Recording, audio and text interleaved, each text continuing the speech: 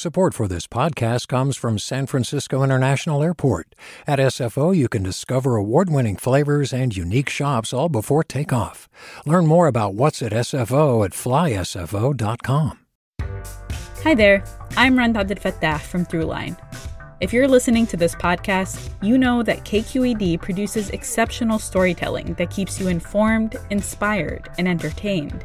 Their podcasts cover issues from your neighborhood to the entire country and everything in between. Support this work today. You can help us continue to bring quality podcasts to your ears. Just head to donate.kqed.org/podcast.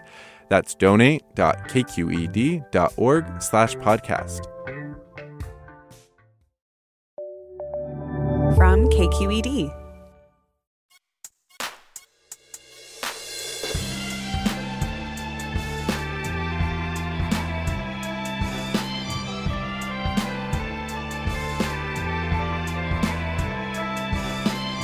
From KQED in San Francisco, I'm Leslie McClurg. I'm in for Mina Kim. Coming up on Forum, it's no secret that American beauty culture, driven by Hollywood and social media, preys on our insecurities and promotes unattainable standards around the world. But another country is giving the U.S. a run for its money. In her new book, Flawless, Lessons in Looks and Culture from the K-Beauty Capital, journalist Elise explores the global rise and influence of South Korean beauty culture, now a $10 billion industry. And she joins us next after this news.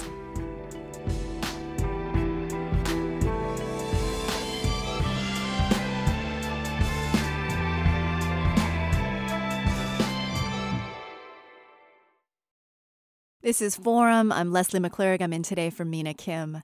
From the rise of K-pop megastars to the dominance of K-dramas on Netflix, South Korea has become a global cultural powerhouse. And beauty culture is no exception. In her new book, Flawless, Elise looks at the rise of South Korea's $10 billion beauty industry and how it became the plastic surgery capital of the world. And she examines how other countries, including the U.S., are now embracing South Korean beauty products and practices, like double cleansing and snail mucus face masks. Elise joins us now to talk about how K-beauty standards both empower and constrain women.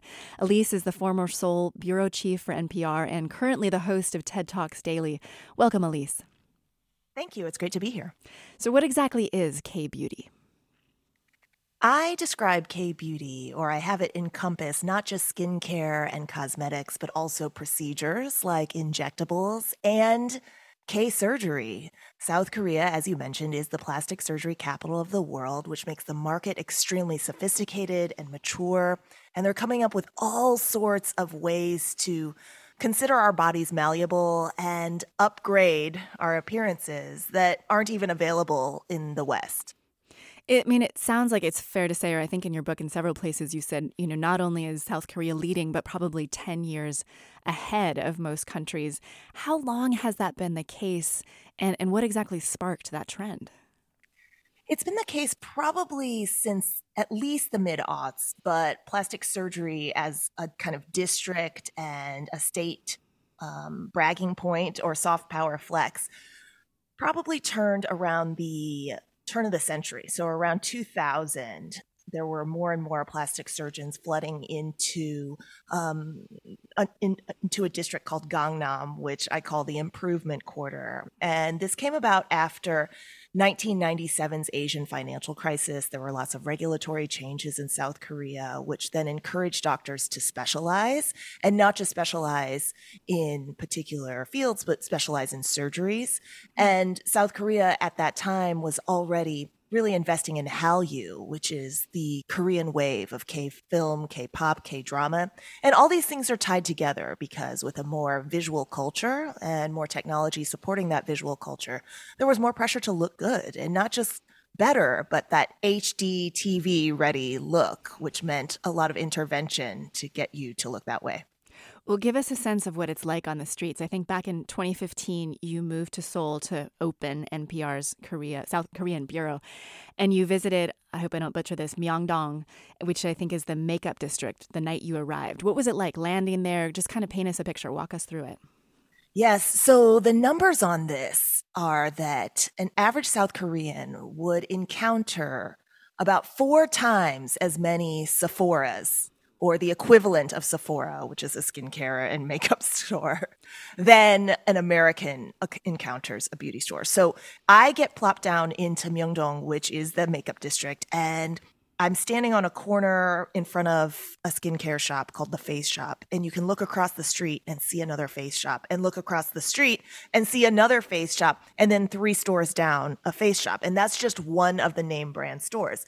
You can do this with any other name brand cosmetics store. So it was Innisfree, it was Etude House, it was Holika Holika. These are all names of Korean brands, and they would just line the streets up and down, and their store clerks in front offering free samples. I called it capitalism trick or treat, where you could just walk up and down the street and people would be shoving masks in your face and trying to lure you to come in.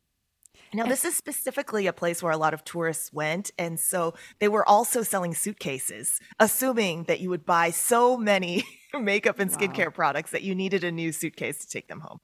I mean, I land at the LA airport and start feeling self-conscious. Like I look around and all the toes are perfect and the hair is perfect and I feel that kind of pressure. I mean, when you landed, did you immediately feel that pressure? Or maybe you arrived and looked perfect. But I know if I landed in that environment, would feel immediately self-conscious. I absolutely did. And I'm not somebody who pays a whole lot of attention to my appearance as it is.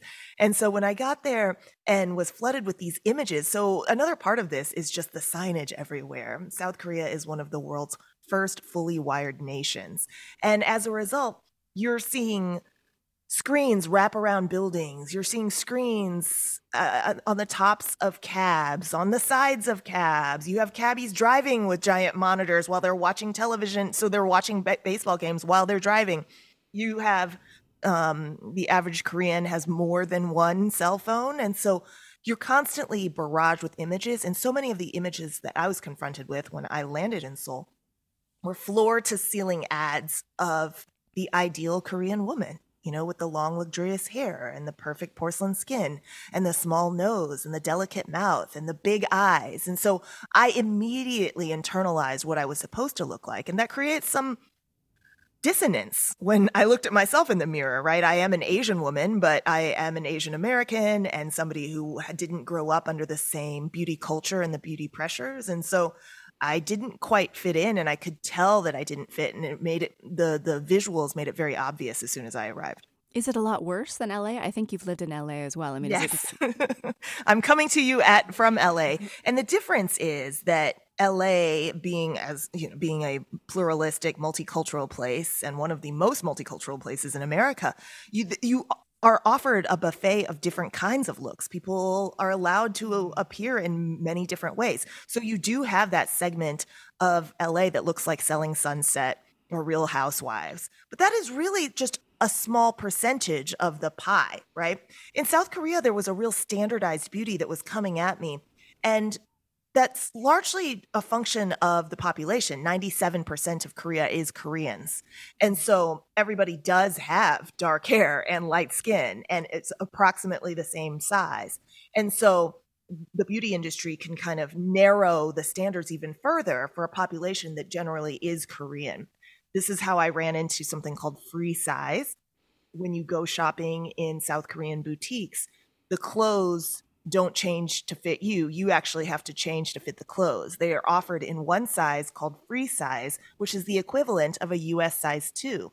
So this was the first time that I, as a size 8, went into stores and just got these giant X's. People would make X's with their forearms. Oh my God. To signify that I wouldn't fit. You know, and it was the first time that I really faced marginalization and fat phobia as a result of my size. And it was very eye-opening to me because it happens for all of us, or, all people who don't fit into certain standards all across the world. And it was just glaring for me at that particular moment, but also instructive. Are there just a rampant number of eating disorders? I mean, is anyone eating? How do you I have no idea how I would become a size 2. The rise in eating disorders, or the rise in underweight women in South Korea since around the year 2000 has been rather alarming. I Don't catch me lying, as we say in Texas, but the quote in the book, or the number in the book, is something like a 60% rise in underweight women between the ages of 18 and 35 since around 2000. And so, yes, there has been a lot of body restriction when it comes to one particular demographic, and it's younger women. It's not necessarily true for the other segments of the population. There's a lot of off-label uses of diet pills. We are having this debate in the United States about Ozempic. South Korea uses a lot of the sort of appetite suppressants and diuretics that had been available all over the world for a while, but maybe just it's more normalized. And so, yes, there is a lot of restriction, and it can be very unhealthy, but it's not really talked about. And there's not a lot of treatment, and I think it's stigmatized to suffer from an eating disorder or even consider it disordered in the first place to severely restrict your calories. And where would you say then, or what does it feel like in terms of the confidence of women? Do women feel really self-confident, or, where are they sort of deriving their self-worth?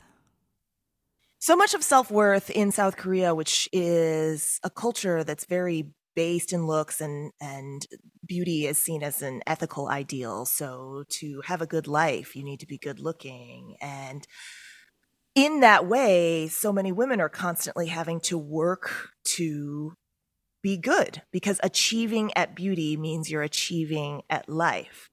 And this can be very empowering for those who can be at the upper echelon of this and spend the money and do the work and all these interventions that are necessary to achieve or maintain that ideal. But I argue that it's anxiety driving for the entire system to have to maintain a youthful, smooth, thin, and firm look kind of forever. Especially as you get older, it gets harder and harder to maintain those 4 global beauty pillars that I talk about: thinness, firmness, smoothness, and youth. But it's almost accepted as natural or normal to have to achieve at beauty because so much of society is built around it. I learned about this concept of lookism, which add to racism and sexism another ism, and it's called lookism, and it's discrimination on the grounds of appearance. And so that shows up in various ways in the professional sphere as well as the personal sphere. So professionally, headshots would be required on resumes, which has since been outlawed, but is still a practice that many hiring people and recruiters still continue to enforce.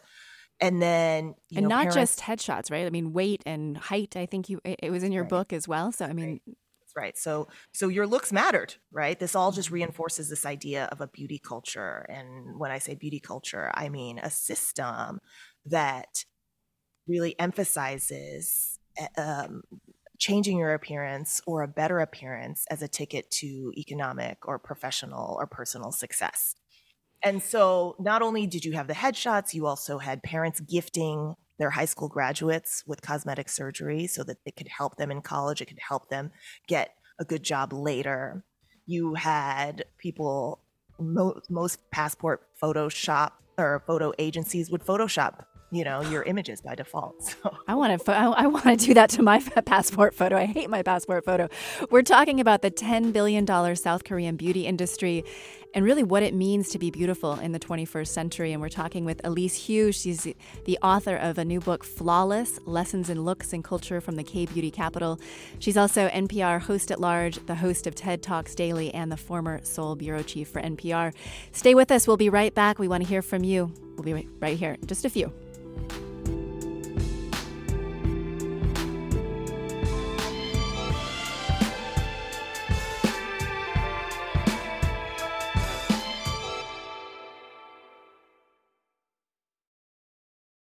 Support for Forum comes from San Francisco Opera. Set 10 years after a school shooting, the critically acclaimed opera Innocence takes us into a complex emotional journey where our understanding of innocence and guilt is constantly upended. Kaya Sariaho's ethereal score collapses the past into the present as a community of survivors grapple with how to move forward. Don't miss the highly anticipated American premiere of Innocence, June 1st through 21st. Learn more at sfopera.com.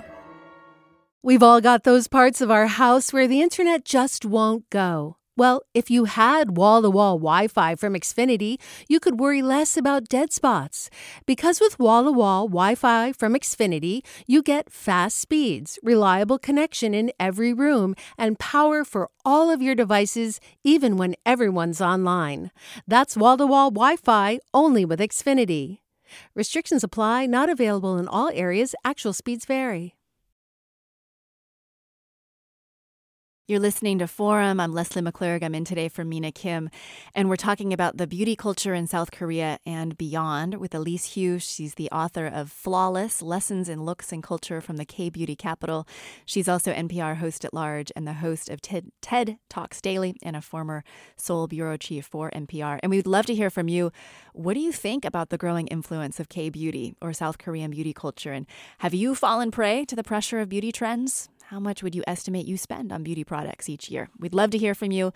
Get your thoughts and questions potentially for Elise. Give us a call at 866-733-6786. That's 866-733-6786. Or send us your emails at forum@kqed.org or find us on social media, Facebook or Twitter. We're at KQED Forum.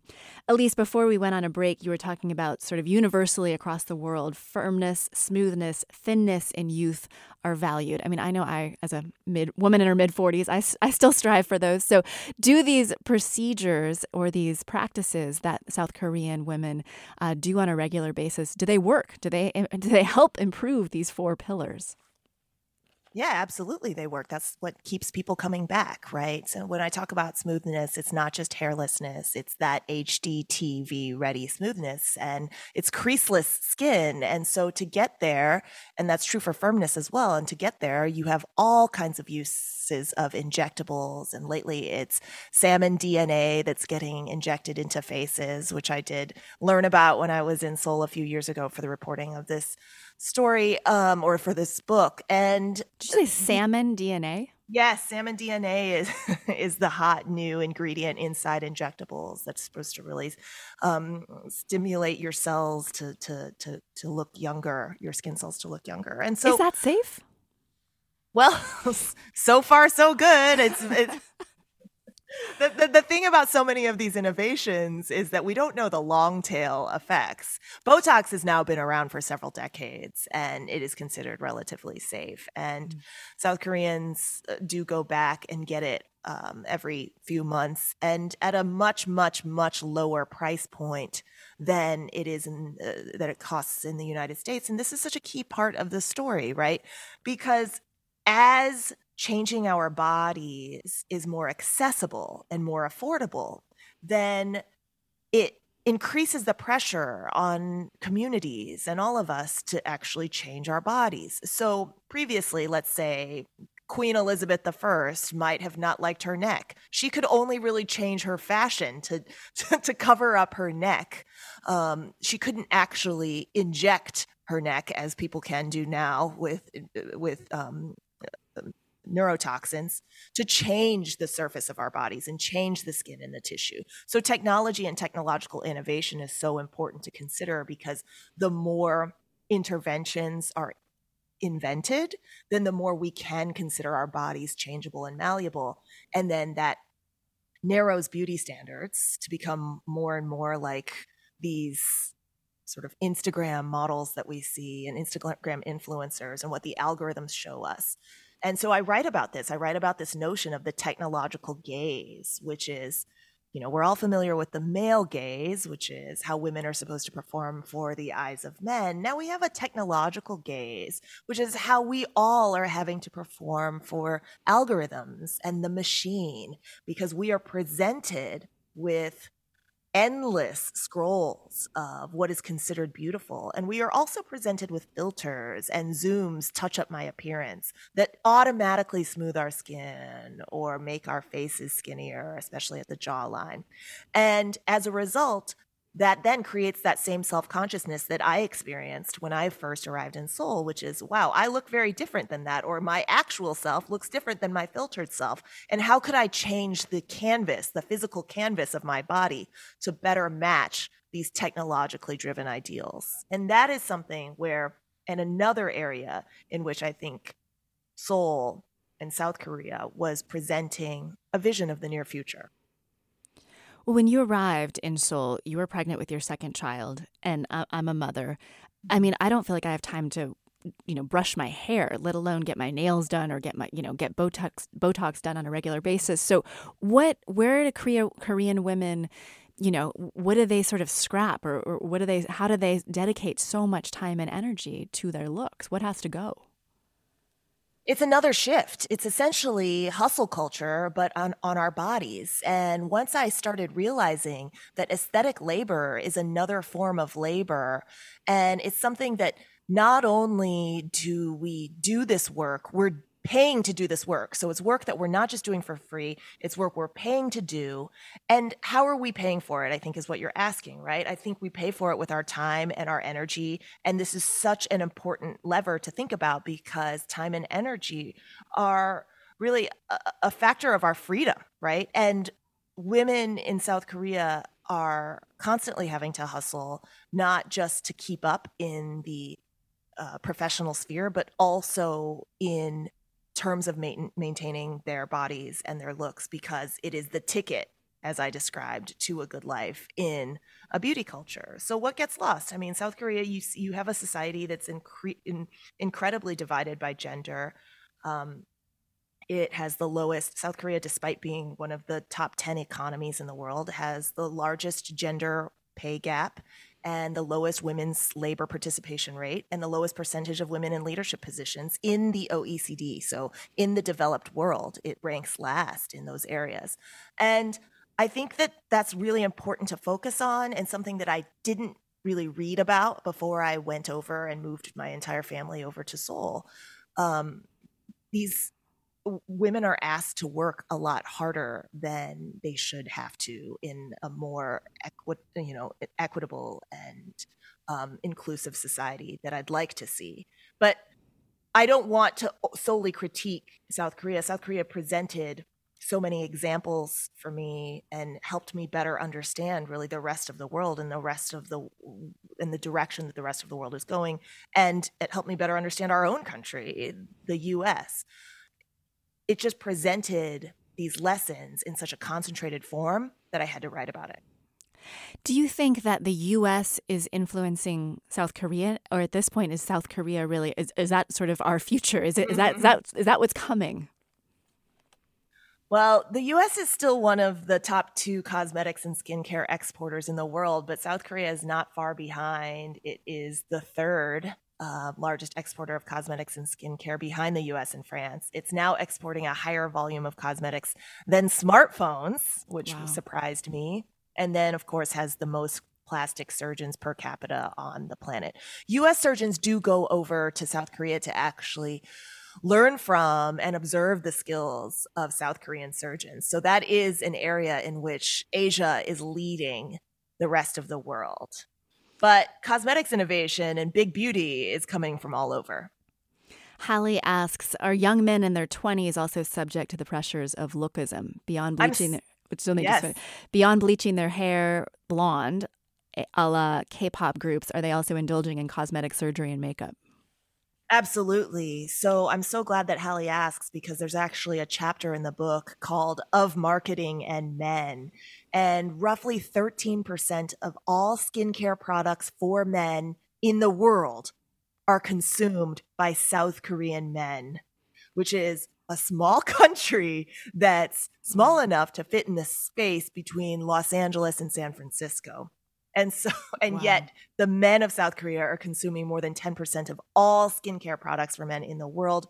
The rise in male eating disorders, the rise in male plastic surgery has all happened within the last decade or two as society has become more virtual and more visual. So yes, the pressures are on men, but that is not the gender equality that we seek because I suppose it is more equitable if everybody feels the pressure of beauty.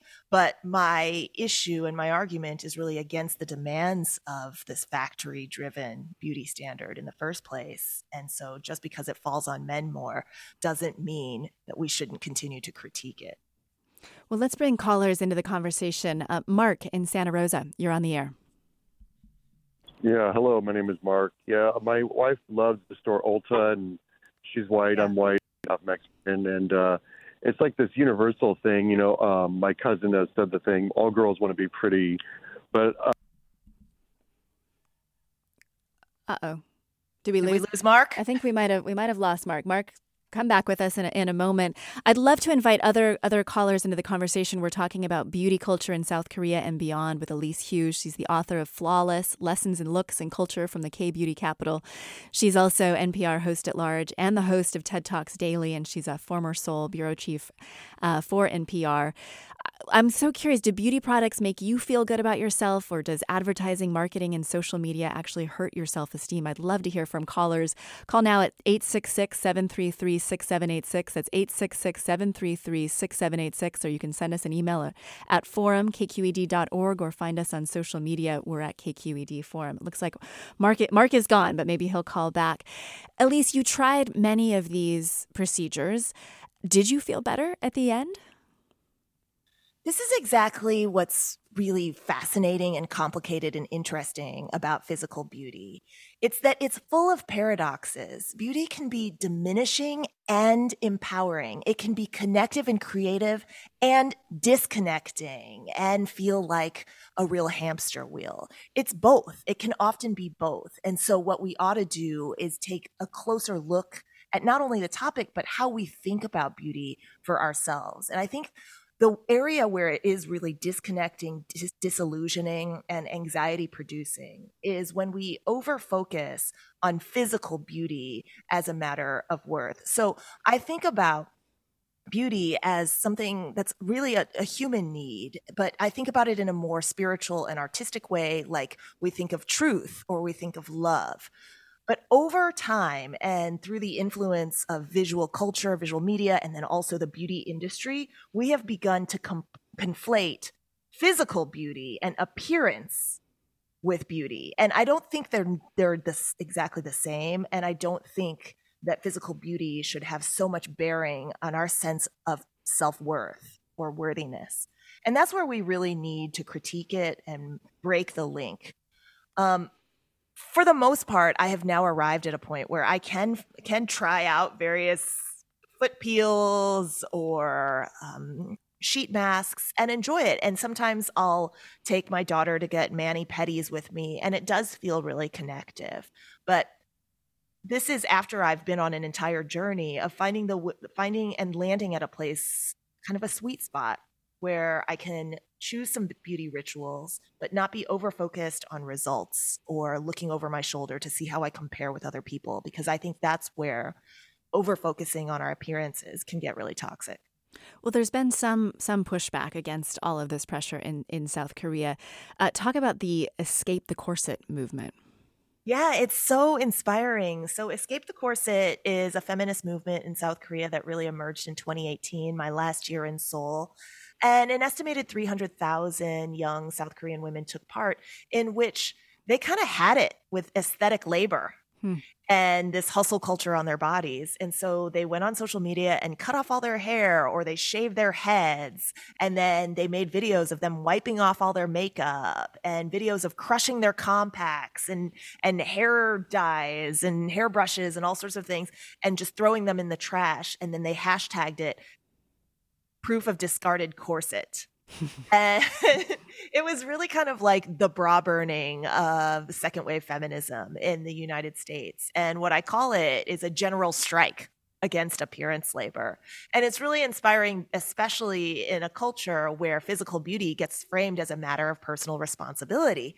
And so if you don't take part, you are really risking your job, your prospects socially. You are sometimes getting uninvited to family gatherings. Some women who took part in Escape the Corset were even reportedly assaulted because they dared to go out on the streets appearing without makeup or adornment and with short hair and gender-neutral clothing. And so it's a really inspiring movement, though I talked to several of these women just a few weeks ago, and they're feeling pretty disenchanted because there has yet to be large cultural change when it comes to the very specific factory-driven beauty pressures of the day. Do you think there's any hope to turn around that kind of pressure? I mean, do you think it's sort of inevitable that consumerism, and because there's so much money, I mean, $10 billion industry, it's just too strong of a force? I think there is hope. And if I didn't feel hopeful about it, I don't think I would have been able to write this book. I wrote it so that we would have discourse and discussion about these topics and the proper response to an increasingly virtual and visual society where appearance standards seem to be narrowing. I think the proper response is honoring the diversity that's inherent to humanity and the human experience. So when I walk by Victoria's Secret windows, for instance, and I see normal-sized models, which is very, very different than growing up in the 90s and only seeing Heidi Klum or Elle Macpherson and very, very skinny Amazonian white ladies in the windows. It's very, it's just sort of eye-opening. And I think, oh my gosh, I was really in the upside down growing up during Heroin Chic and Kate Moss. And so I do think that in media representation, we are starting to see some change, at least in the United States. We are starting to have a wider discussion about how damaging diet culture can be, how damaging fat phobia can be. And I think that's an important step in the right direction. Well, let's bring Carla into the conversation. Carla in San Jose, you're on the air. Hi, everyone. My name first and foremost, I'm so excited to be on this. But I definitely agree with what you're saying. The media and there is more call for inclusion and diversity in what we think beauty standards is and are. I was just saying that I'm a 24-year-old, right? And ever since I got my first big girl job, I've had this more economic freedom, financial freedom. And the first thing I knew I wanted to splurge on was the most expensive moisturizing cream that made my skin look plump and clear and all of this. I wanted the mascara that made my eyelashes longer. And when listening to the segment, I was like, wait, I didn't feel these pressures or the need to splurge on such items when I was struggling, when I was struggling to find $5 for gas. And it's interesting that I'm not as critical as to what I'm consuming on media. I find myself, yes, we are expanding beauty standards, right? Or we are questioning what beauty standards are. But even then, I've fallen as a victim to the doom scroll, and I just find myself comparing myself more and more to the vast images I see online. Quick question before we go into the break, Carla. What do you think helps? So you can go down that sort of wormhole online. What helps you sort of stay out and feel good about yourself? Oof, I feel like something that helps me feel good about myself would be, I think it's hard. I think it's hard to answer that. Because I feel like I'm still finding out what that could be. But just this morning, I found myself doom scrolling for 2 hours. At 6 a.m, I rolled over, grabbed my phone, and just started scrolling. And I realized, I was like, what am I doing? I can't do this. And I had to delete TikTok for that same reason. I don't think, I just think the way social media and our brains, go hand in hand, it is very addictive. And it's so hard to get out of that. Oh, you are not alone, Carla. That is for sure. Thank you so much for calling in. We're talking about the $10 billion industry, a beauty industry in South Korea, and what it means to really be beautiful in the 21st century. And we're touching on some of those really challenging ways that social media is playing into all this. And we'll continue that conversation just after this break. We're talking with Elise Hu. She's the author of Flawless, Lessons in Looks and Culture from the K-Beauty Capital. She's also NPR host at large and the host of TED Talks Daily and a former Seoul bureau chief for NPR. We want to hear from you. What helps you resist societal pressures and find your own inner beauty? Do you feel like advertising, marketing, and social media is hurting your self-esteem? What works? Give us a call, 866-733-6786, 866-733-6786. We'll be right back after this break.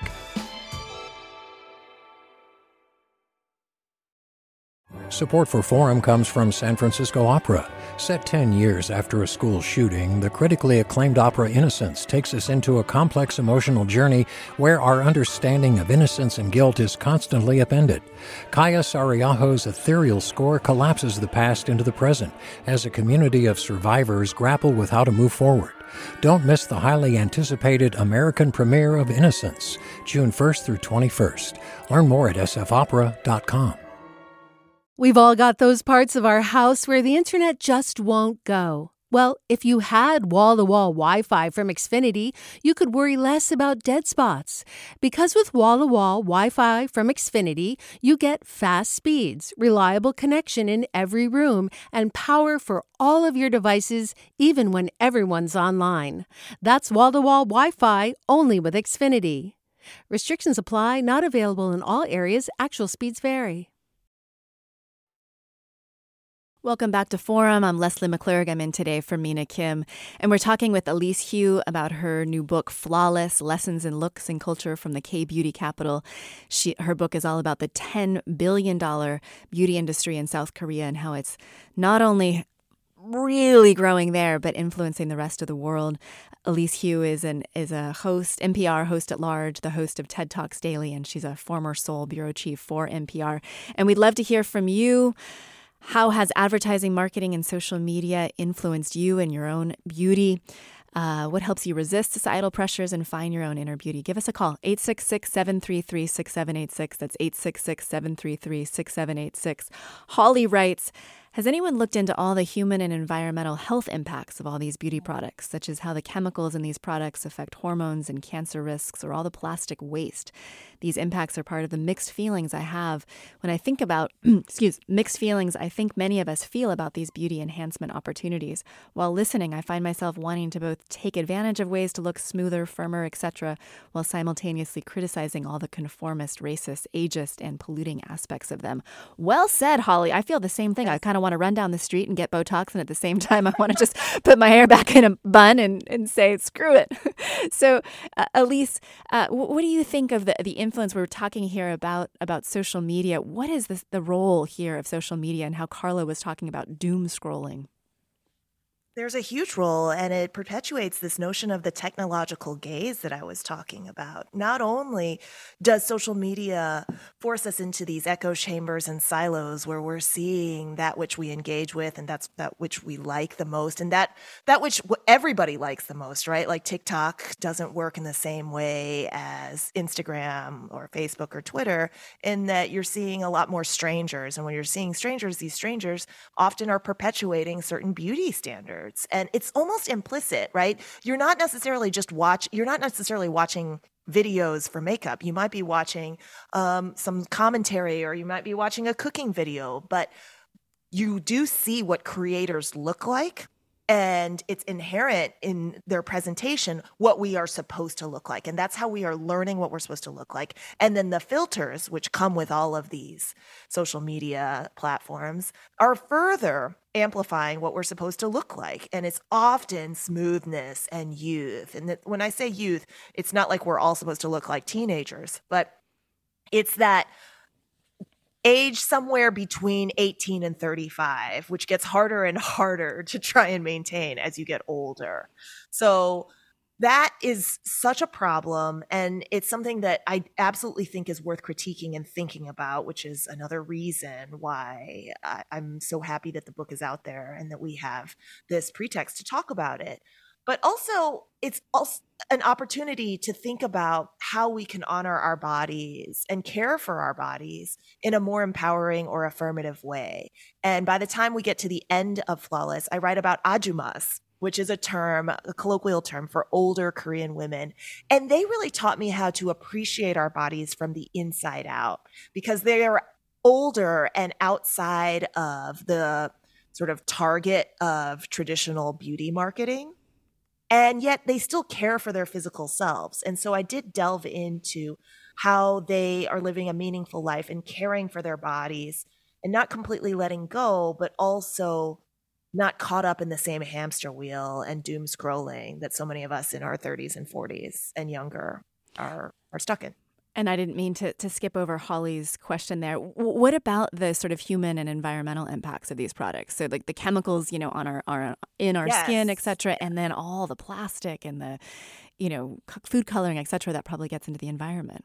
Absolutely. This is a tremendous amount of consumption. And the more we are framing beauty products, it's things that we need to just buy more of in order to try, or buying 10 steps or adding more steps to our skincare routine, the more environmental waste exists. And I didn't get specifically into the research on how it affects our skin and our bodies for this particular exploration, but a lot of my sources did talk about it because it's something we need to bear in mind. We don't know long tail impacts of some of the things that we are and ingredients and formulations that we're shooting into our skin. But in the big picture, it's just a lot of consumption. Whether it's a disposable sheet mask, a disposable foot peel, it's 10 steps, it's little ampules, that we're opening up, and it's a lot of packaging, and environmentally a huge concern. So absolutely that's an important point to remember, not explicitly the focus of my reporting for this book, but I hope that there's plenty of reporting going on out there about it. And attention going forward. Well, let's hear from Ryan in San Francisco. Ryan, you're on the air. Hey, I just found this topic very interesting, especially from a male perspective. In my late 30s, a best friend of mine had introduced me to K beauty lines. And based off of what I was using then, I found that what appealed to me and the benefits of the K beauty line products that I used, that they were not only more cost effective, but they actually provided better results.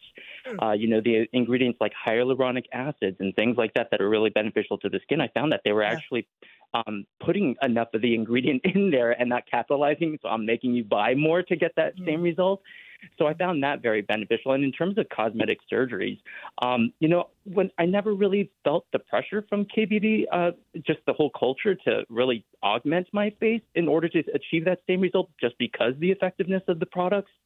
I found, I suffer with rosacea, a little bit of hyperpigmentation, but now I'm in my early 40s now, and my skin is just so smooth, so firm. Like, the three achievements that we're hoping to achieve with products without having to do augmentation, I actually got that from the products just by themselves.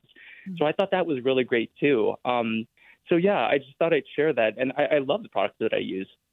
Ryan, where do you shop? We won't do an advertisement for the line that you're talking about, even though I'm really curious. But where do you shop? Yeah, so my friend, because her cousin actually works for one of the largest K-beauty lines in Korea. And so she introduced me to Laneige. And Laneige, Laneige. And I thought that it was so clean. It smells clean. It's very light. It's not heavy. When I do a 3-step process, and in the K beauty culture, like you see people doing up to 10 to 12 stages of their their daily routine. I only do 3, and I get these amazing results. I just put this toner with a little bit of moisturizer in it, so that sets my face and just removes the residual dirt and stuff from the wash. Then I put on the moisturizer, and then I just top it off with an SPF, and I'm good to go. And then at night I do the same thing, but instead of the SPF, I put on a night mask, and that's it. It's a moisturizer, but my face feels so amazing. Beautiful. Well, thanks for sharing, Ryan. I really appreciate the tips. No problem. Sergio writes, go ahead. Sorry, Elise. And Ryan brings up Laneige, which is under the Amore Pacific conglomerate. Amore Pacific is one of the largest beauty companies in the world, and probably the largest in South Korea specifically. So if you want to get into the history, it has a really fascinating history that actually starts in North Korea. And if you want to get into the history of it, I think it's in chapter 2 of Flawless. And how do you spell that, Laneige? Lan, I think it's IEGE. Okay, just in case folks want to look it up. Well, let's bring Gretchen into the conversation. Gretchen in Santa Rosa, you're on the air. Gretchen, maybe we'll go to, and Kamala's gone. So we're having a little trouble with our phone lines today. Yeah, let's go to Sergio. He writes, I hear us talking about people wanting to be skinny, but what about the opposite? I see a trend on Instagram of Korean girls having this kind of Coke bottle figure. Where does this come from, and does it stem from American culture? Elise? It does. More and more we are finding they're a global mean. So we are kind of mixing and matching body parts because it's possible on Instagram and possible through surgeries and injections to achieve bodies that wouldn't be achievable without all this intervention. And so you're borrowing some parts, you're borrowing that really smooth, dewy, glowy skin that is an Asian beauty standard, and then the higher bridge nose that is from Western Europeans or Northern Europeans. You're borrowing kind of a curvier body from maybe the global South and putting together the ideal woman. And this is something that is a phenomenon that happens with faces. The Kardashians, for example, are emblematic of this Instagram face, as it's described, with the big lips and the high cheekbones and the arched brows. And that is so much product of filters, but then also a lot of cosmetic intervention. And now that sort of notion of a global mean and a highly malleable body that changes with the trends and changes over time is something that's happening and crept into the body and our body ideals with very, very snatched waists, but then of course a plump buttocks, for example, that can be achieved with the Brazilian butt lift, which is the most popular body surgery now globally. Oh my God, I can't let that go. What is a Brazilian butt lift? What do they do? It adds fat to your butt, so you can take fat from other parts of your body to add it. Wow, this to your is so buttocks. fascinating. Vicky tweets, one thing we saw during the pandemic when we couldn't go to the salon or get our hair cut, our lips plumped, etc., is that people still loved and accepted us as is. It should have been a big aha moment, showing us how much time, energy, and money beauty requires of us. I know the pandemic, I feel like I still haven't clicked out of it. You know, I just sweats and my hair in a bun every single day, and I'm still there. I walked outside my house the other day and my neighbor went, "Oh my God, you look so nice." I was wearing jeans and a t-shirt. That was a real I really got to start taking a little better care of myself. Sue writes, "This is just a way for companies and people to make money. Most people in the U.S. can't afford to spend this money. I'm an older person who grew up in a hippie times when it was okay to be natural." How much are women, Elise, on average, spending on their beauty regimes in South Korea, and do you know how that compares to American women? I don't know the latest number figure of how much they're spending per month exactly, but I do know that South Korean women spend twice as much as American women. And spending twice as much might mean buying 4 times as many products, because the price point of South Korean beauty products is lower than that of the United States. And so we know that sort of comparison point. But the beauty industry is growing and recession-proof, clearly, because after we came out of the pandemic, we saw this run on Botox. We saw so many people just rushing to go and get waxed and tweezed and plucked just as they did before, and their hair dyed, even though they had let their roots grow out and their hair maybe go gray. I also echo what Vicky said and write about it in the very conclusion of the book, that we did have this opportunity to remap our relationship to work when we all started working from home, and we got to take a beat and be among nature and be with ourselves and question our interiorities during the pandemic and during lockdown, because we were sort of forced to. But just as we had this opportunity to remap our relationships to work, we also had an opportunity to remap our relationships to the work that we do on our bodies. And I agree that it was as if, we were locked down, especially in California, we were locked down for 2 years, and then we just came out and the wheels of capitalism began churning once again, and it was back to really full calendars, and so the hard stops on our time and all of that. And in much the same way, we didn't reflect or have an opportunity to fully reflect the way we think about our bodies and all the work that we put into our bodies that maybe is unnecessary and doesn't celebrate them from inside out as could be more affirmative. I know. I so wish we could stay at that pace. I remember in the early months, it was so nice when everything got so quiet and so slow. And then now we're back on the treadmill. This is Forum. I'm Leslie McClurg. I'm in today for Mina Kim. We're talking about the $10 billion South Korean beauty industry and how that's infiltrating the rest of the world. And really, what does it mean to be beautiful in the 21st century? We're talking with Elise Hu. She's the author of Flawless, Lessons in Looks and Culture from the K-Beauty Capital. She's also NPR host at large and the host of TED Talks Daily and former Seoul bureau chief for NPR. And we'd love to hear from you. Have you fallen prey to the pressure of beauty trends? How much would you estimate you spend on beauty products each year? And how do these products, do they help or hurt your self-esteem? Give us a call, 866-733-6786. That's 866-733-6786, or send us an email at forum@kqed.org, or find us on social media, Twitter, Facebook, we're at KQED Forum. A listener tweets, I've grown up near the ocean and was raised by a mother who was beautiful and wore no makeup. I don't wear makeup and look foolish when I try. It is my opinion that beauty comes from within. A beautiful soul permeates through the skin and radiates confidence and loveliness. Beautiful comment there. Let's go to Ozma in Los Gatos. Ozma, you're on the air.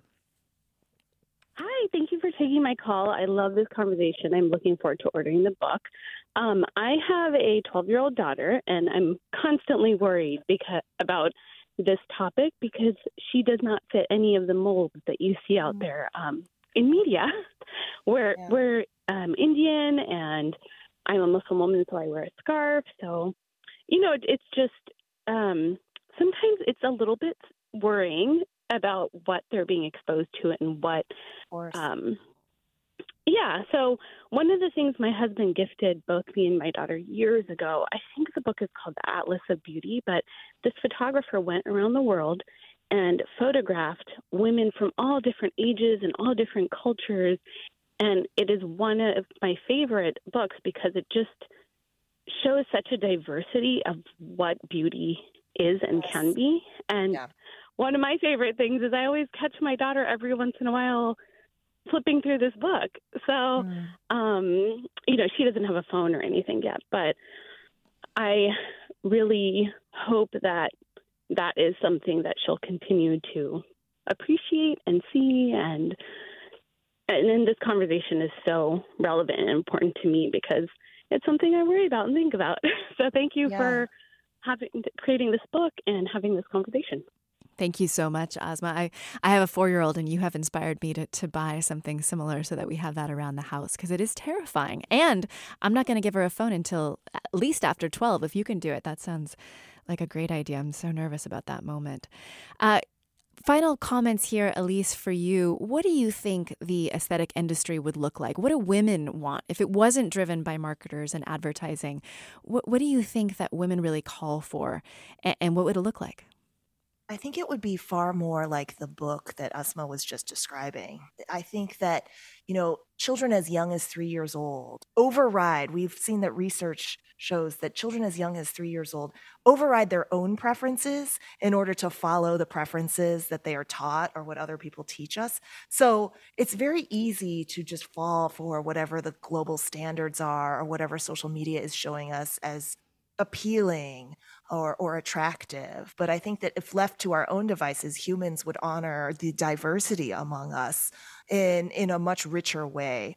And we wouldn't all be chasing the same narrow norms. And it's inherent to humanity because going in the other direction is erasure. It's erasure of so much of who we are and what we look like and how we exist. We've been talking about the beauty industry, specifically in South Korea, but also here in America with Elise Hu. She's the author of a new book, Flawless, Lessons in Looks and Culture from the K-Beauty Capital. And I will put a plug in. It's really beautifully written with incredible stories. So I recommend picking up a copy because we've just barely touched on all the things that she brings up in the book. Thank you so much for joining us, Elise. Oh, it was a delight to be here. Thank you. This hour of Forum is produced by Caroline Smith, Grace Wan, and Dan Zoll. Marlena Jackson-Rotondo and Amanda Stupai are our engagement producers. Francesca Fenzi is our digital community producer, and Susie Britton is our lead producer. Our engineers are Danny Bringer and Brendan Willard. We could not do it without them. Our interns are Lulu Rada and Jericho Reininger. And thank you, Lulu, today for your extra help. We really appreciate it. Our vice president of news is Ethan Toven-Lindsay, and our chief content officer is Holly Kernan. I'm Leslie McClurg. I'm in today for Mina Kim. Thank you so much for joining us. Have a great 4th of July weekend.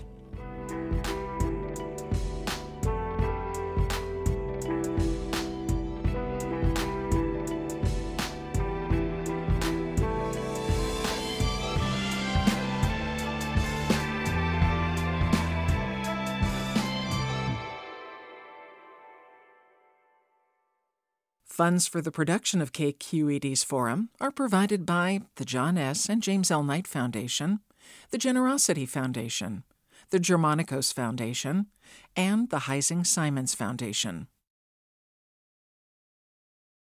Support for Forum comes from San Francisco Opera. Set 10 years after a school shooting, the critically acclaimed opera Innocence takes us into a complex emotional journey where our understanding of innocence and guilt is constantly upended. Kaya Sariaho's ethereal score collapses the past into the present as a community of survivors grapple with how to move forward.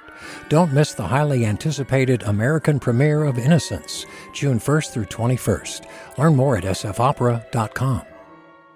We've all got those parts of our house where the internet just won't go. Well, if you had wall-to-wall Wi-Fi from Xfinity, you could worry less about dead spots. Because with wall-to-wall Wi-Fi from Xfinity, you get fast speeds, reliable connection in every room, and power for all of your devices, even when everyone's online. That's wall-to-wall Wi-Fi only with Xfinity. Restrictions apply, not available in all areas. Actual speeds vary. All over the country, we need to improve reading in Wisconsin. Schools are changing the way they teach reading. I'm calling for a renewed focus on literacy. We have gotten this wrong in New York and all across the nation. And it's happening because of a podcast. I think your podcast has changed my life. And I'm going to share this podcast with everyone I meet. Sold a Story investigates how teaching kids to read went wrong. New episodes of Sold a Story are available now.